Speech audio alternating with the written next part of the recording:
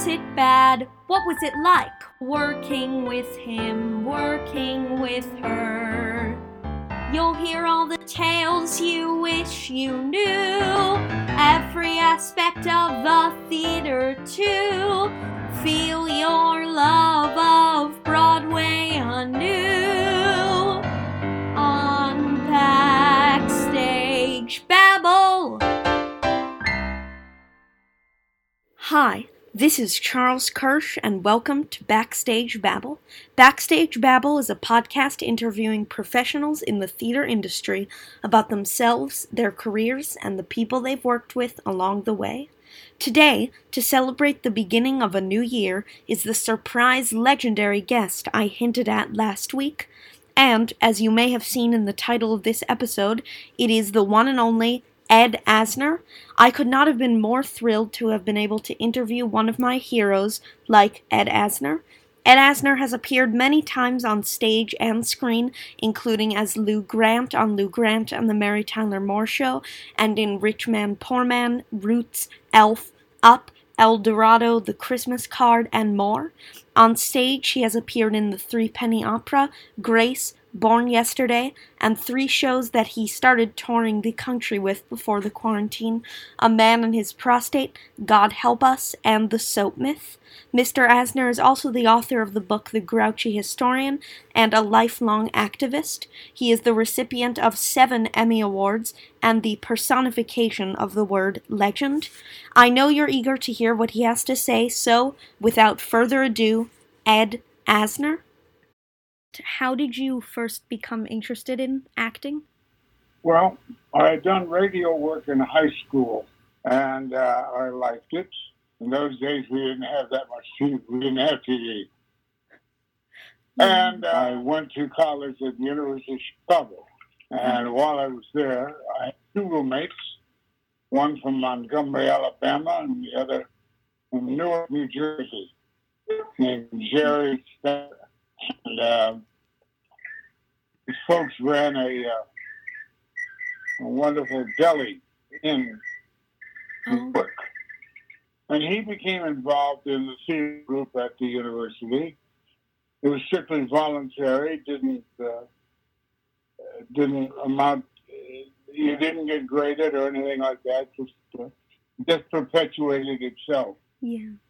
So they started a closed circuit radio station in the dormitory system at Chicago. And their first attempt at something dramatic was Shakespeare's play, Richard III. And my friend Jerry Spencer, my roommate, and I said, I did radio in high school, should I try for radio here? He said, let me hear you read. So I read him something from, who's the great American poet? My memory does tricks like that. And whim out on me at certain moments. It'll come to me. Yeah. Anyway, he's a difficult poet, and I read something of his, or I performed something of his that he had written. And Jerry, my roommate, jaw fell open. Oh. He said, where'd you learn to like that? Now, coming from Kansas City, he expected nothing but cowboys and Indians from me.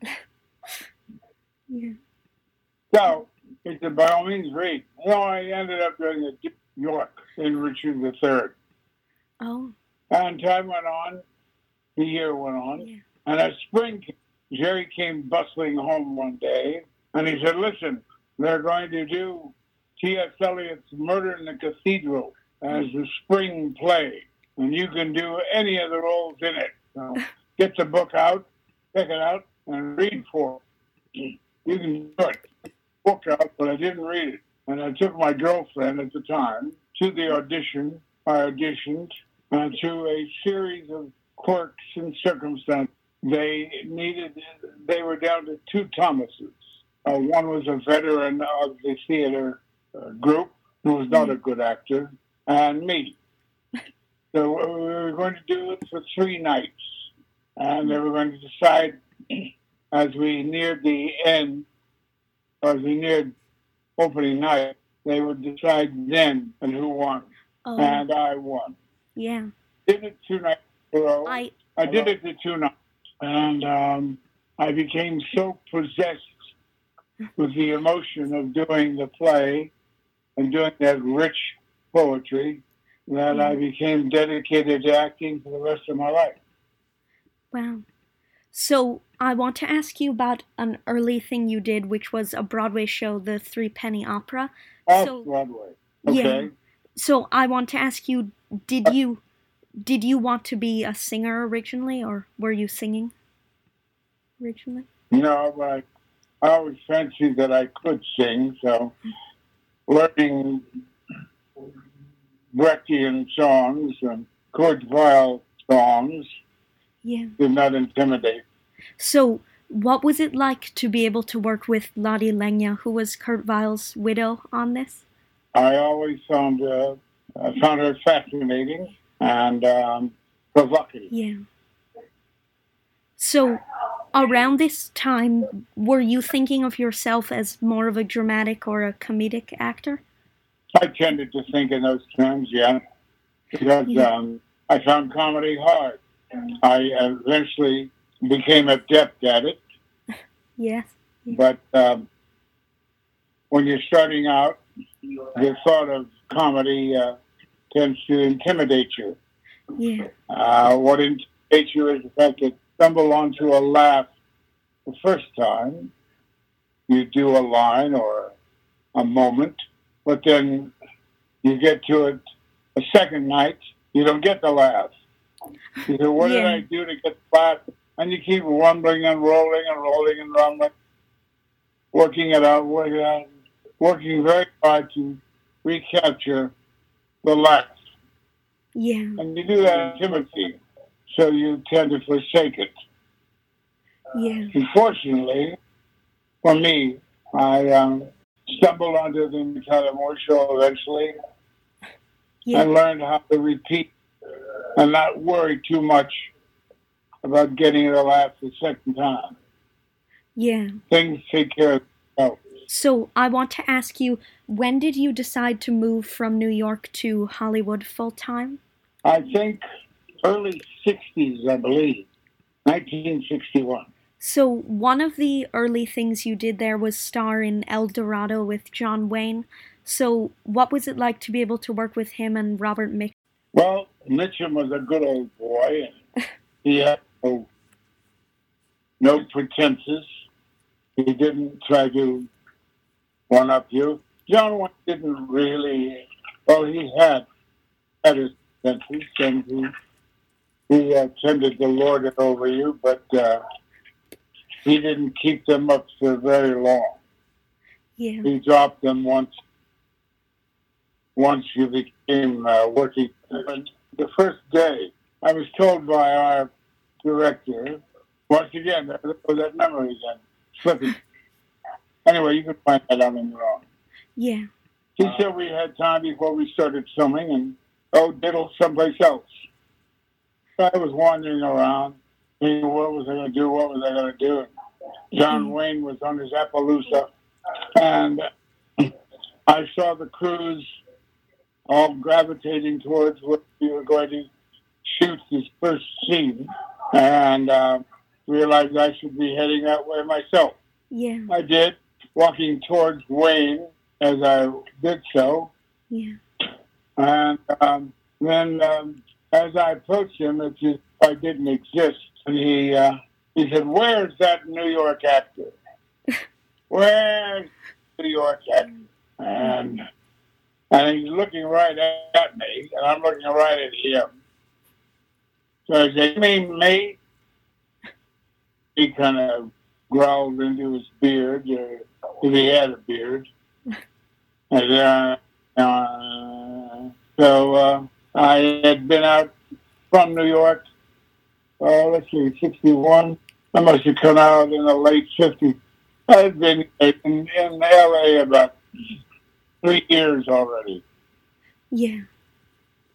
Certainly didn't consider myself a New York actor. That's that. So the next thing I want to ask you is how you got the role of Lou Grant. Well, I went in on a regular audition. Tinker, Mary's husband, Mary Tyler Moore's husband, had been in an executive position at 20th Century Fox at that time. I've seen or heard. I was doing them on the lot, the 20th lot at that time. And I made it, my interpretation was that a buffoonish police chief. He, of course, was witness to that, being a 20th Century Fox executive at the time. So Burns and Jim Brooks. Cub Grant mentioned to Alan Burns and Jim Brooks, what about Ed Asner? You considered him for Lou Grant? And they wondered, and they only knew me as a character actor. Yeah. So Ethel Winans was the vice president in charge of talent at CBS at that time. Yeah.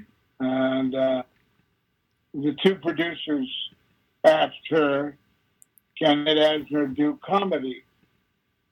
And her response was, Ed Asner can do anything. Yeah. It's a lovely phrase, but she didn't know beans whether I could do comedy or not.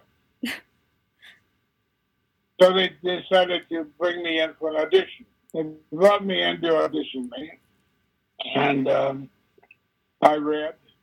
It wasn't funny. Oh. And Jim Brooks said, well, that was a very intelligent reading you gave. And I mumbled to them and to myself, yeah, but it wasn't funny. When we have you back to read with Mary, what a positive sign that is. We was doing wild, wiggy, all-out, crazy, idiotic theater for a moment. So I said to him, well, why don't you have me read it that way now? And if I do it, if I don't do it, then don't have me back, which is pretty brazen on my part. I kind of thumped and said, well, we have another appointment waiting, but go ahead and try it that way.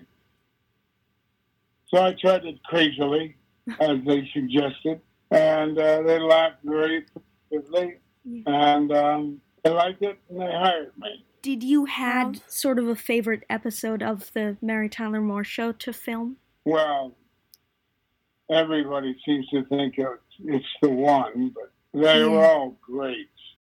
But Chuckles the Clown Bites the Dust, I think, had a lot of great stuff in it. Yeah. So what was it like to work with Mary Tyler Moore herself and also the talented other cast like Betty White and Cloris Leachman? They were all wonderful. All truly knew what they were doing and were going to work on it until they found out what they were doing. Yeah. Don't forget Ted Knight. Yeah. He was great.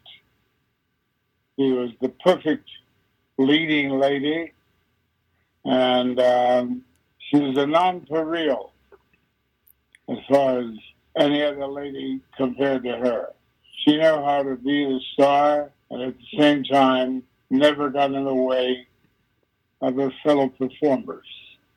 Encouraged them every step of the way. So having played the character for so long on so many different series, how much of him do you think is sort of like you? I felt that he's the bombast that Lou Grant has. I needed to go to an outside source, and I ended up using my two older brothers, as my inspiration for bombast, and it worked well. Yeah. Then, after 7 years of comedy, it was decided that I would switch over and do an hour show showing the serious side of Lou Grant. I then realized that using my two brothers wasn't going to work for me anymore. Oh. I need another source. I couldn't find it, so I plunged myself of the character and came up with Ed as the Deep. Yeah. I used my inner borrowings as my inspiration for the non-comedic character. Yeah. How did you find that your characterization was sort of different when you were working with a different group of actors as you were on Lou Grant? Well, Crystal creates the process by which, with subtle little techniques, you adjust yourself to the other person or saying the lines. And that's what happens with new actors. So, I want to ask you about a sitcom that you starred in 1985 with Eileen Brennan called Off the Rack. So, did you enjoy having a show that was more sort of built around you? As Yeah, it was a lot of... No, I was very sorry. I don't know how many episodes we made, 5 or 8. I'm not sure. But Eileen was very good. Dennis Haysbert was his intro onto television acting. A couple of other people were there. Yeah. David Holt was on that show. And we had some good laughs. It was good to go back to comedy. Yeah. So I want to ask you, when you're doing comedy, do you prefer doing it with a group of sort of straight men or a group of other comedians? I've never asked myself that question. Oh. I work with whatever I find. But I'm sure that we'll find a way that even straight men can make it possible for me to get laughs. Yeah. So I want to ask you, you have done a lot of voice acting in your career, including maybe most famously in the movie Up. So in what ways is it different than being able to act with your face and body? No, I find it very easy. I think I've been wedded to voice acting since from the get-go. Yeah. So that if the laugh's not there in the line, as I read it, it very well may not exist. So I want to ask you, you starred in 2 major 1970s miniseries, Roots and Rich Man, Poor Man. So how did you feel about having to portray a slave owner in Roots? I felt good about it because I thought it was striking a blow against the evil of the institution. Yeah. Felt that I was a good messenger to carry that message. Yeah. I was saying you are a good messenger to carry that message. So on Broadway, you were in a revival of Born Yesterday in 1989, I think. So did you enjoy being able to do this comedy and with Madeline Kahn? Yeah. But I found Garson Kanin, the author, said something about me being a Shakespeare rock. Yeah. I don't know if I was or not, but I found the New York critics quite allied against me, against my work. Yeah. So they did not treat me kindly. But did you enjoy doing the show all the same? It's a great show, and I'm perfect for it. Yeah. But the audience enjoyed it. The critics did not. Yeah. So I want to ask you, having worked steadily from 1957 up to today, how have you sort of noticed changes in the way that movies and TV are made now as opposed to then? I don't. I don't think I made any changes. I did it according to practice. Yeah. Tried and true techniques. So, I want to ask you how you got the idea to write your great book, The Grouchy Historian, which is about the Constitution. Yeah. Well, after the debacle of 2016, Yeah. Ed Weinberg was a producer of mine on Mary. Got the idea of writing the book, and he brought me on board to serve as a devil's advocate for him, and used my name to further the sale of the book. Yeah. So, throughout your career, how has your sort of activism and strong political beliefs tied in with your acting career? Well, it certainly has that character. The guy who rides roughshod over those around him, Yeah. and has the foggiest idea of how hurtful he can be, and yet revealing at the same time, due to Carson Keenan's genius, that he still, in spite of his remissness, has a heart of gold. Yeah. So, I want to ask you about a play that you perform across the country, A Man and His Prostate. So, you developed that again with Ed Weinberger. So, why do you think that you and Ed Weinberger work so well together as you have so many times? Well, the proof is in the pudding. Proof is in the plays he's written, Yeah. the episodes he's written, and the fact that success breeds its own charm. I succeeded every time I did a play, an episode of his, and I certainly have succeeded with the two plays I've done of his. Born Yesterday, not Born Yesterday. God Help God Us. Help Us. No, he didn't do God Help Us. That was some. Yeah. I can't think of his name. Oh, how embarrassing! No. But I'll still live. So, what has it been like touring the country with A Man and His Prostate, and how has it sort of been received? And well, the play works magically. It and I are very nicely related to each other. Yeah. But unfortunately, the pandemic has canceled a lot of performances that we were booked at. Yeah. So until the pandemic is over, we're stuck with doing God Help Us or whatever else comes along. Yeah.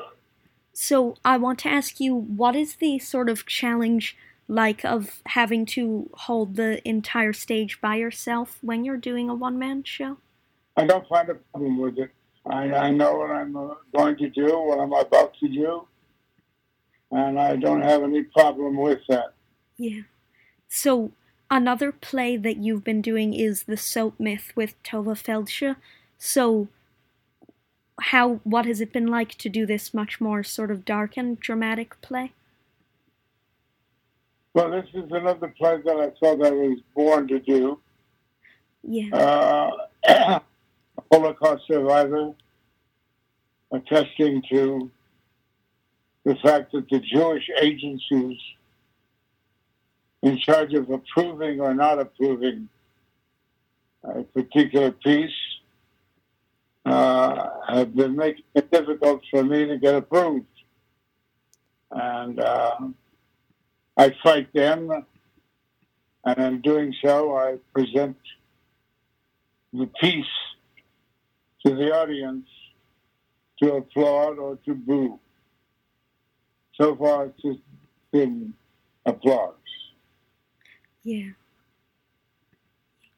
So I want to ask you, what kind of things are you doing next, either in quarantine or when we get out? I was on the verge of going into do some refining, cleaning up, and the act of Lou Grant and other actors of that period that I did. I was sending signals. Oh, yeah. Everything's kosher. Everything's good. Yeah. The man and his prostate works very well for one. Yeah. And the others take no. So the last question I want to ask you is, after having so much experience in show business, what advice would you give to someone who's just starting out?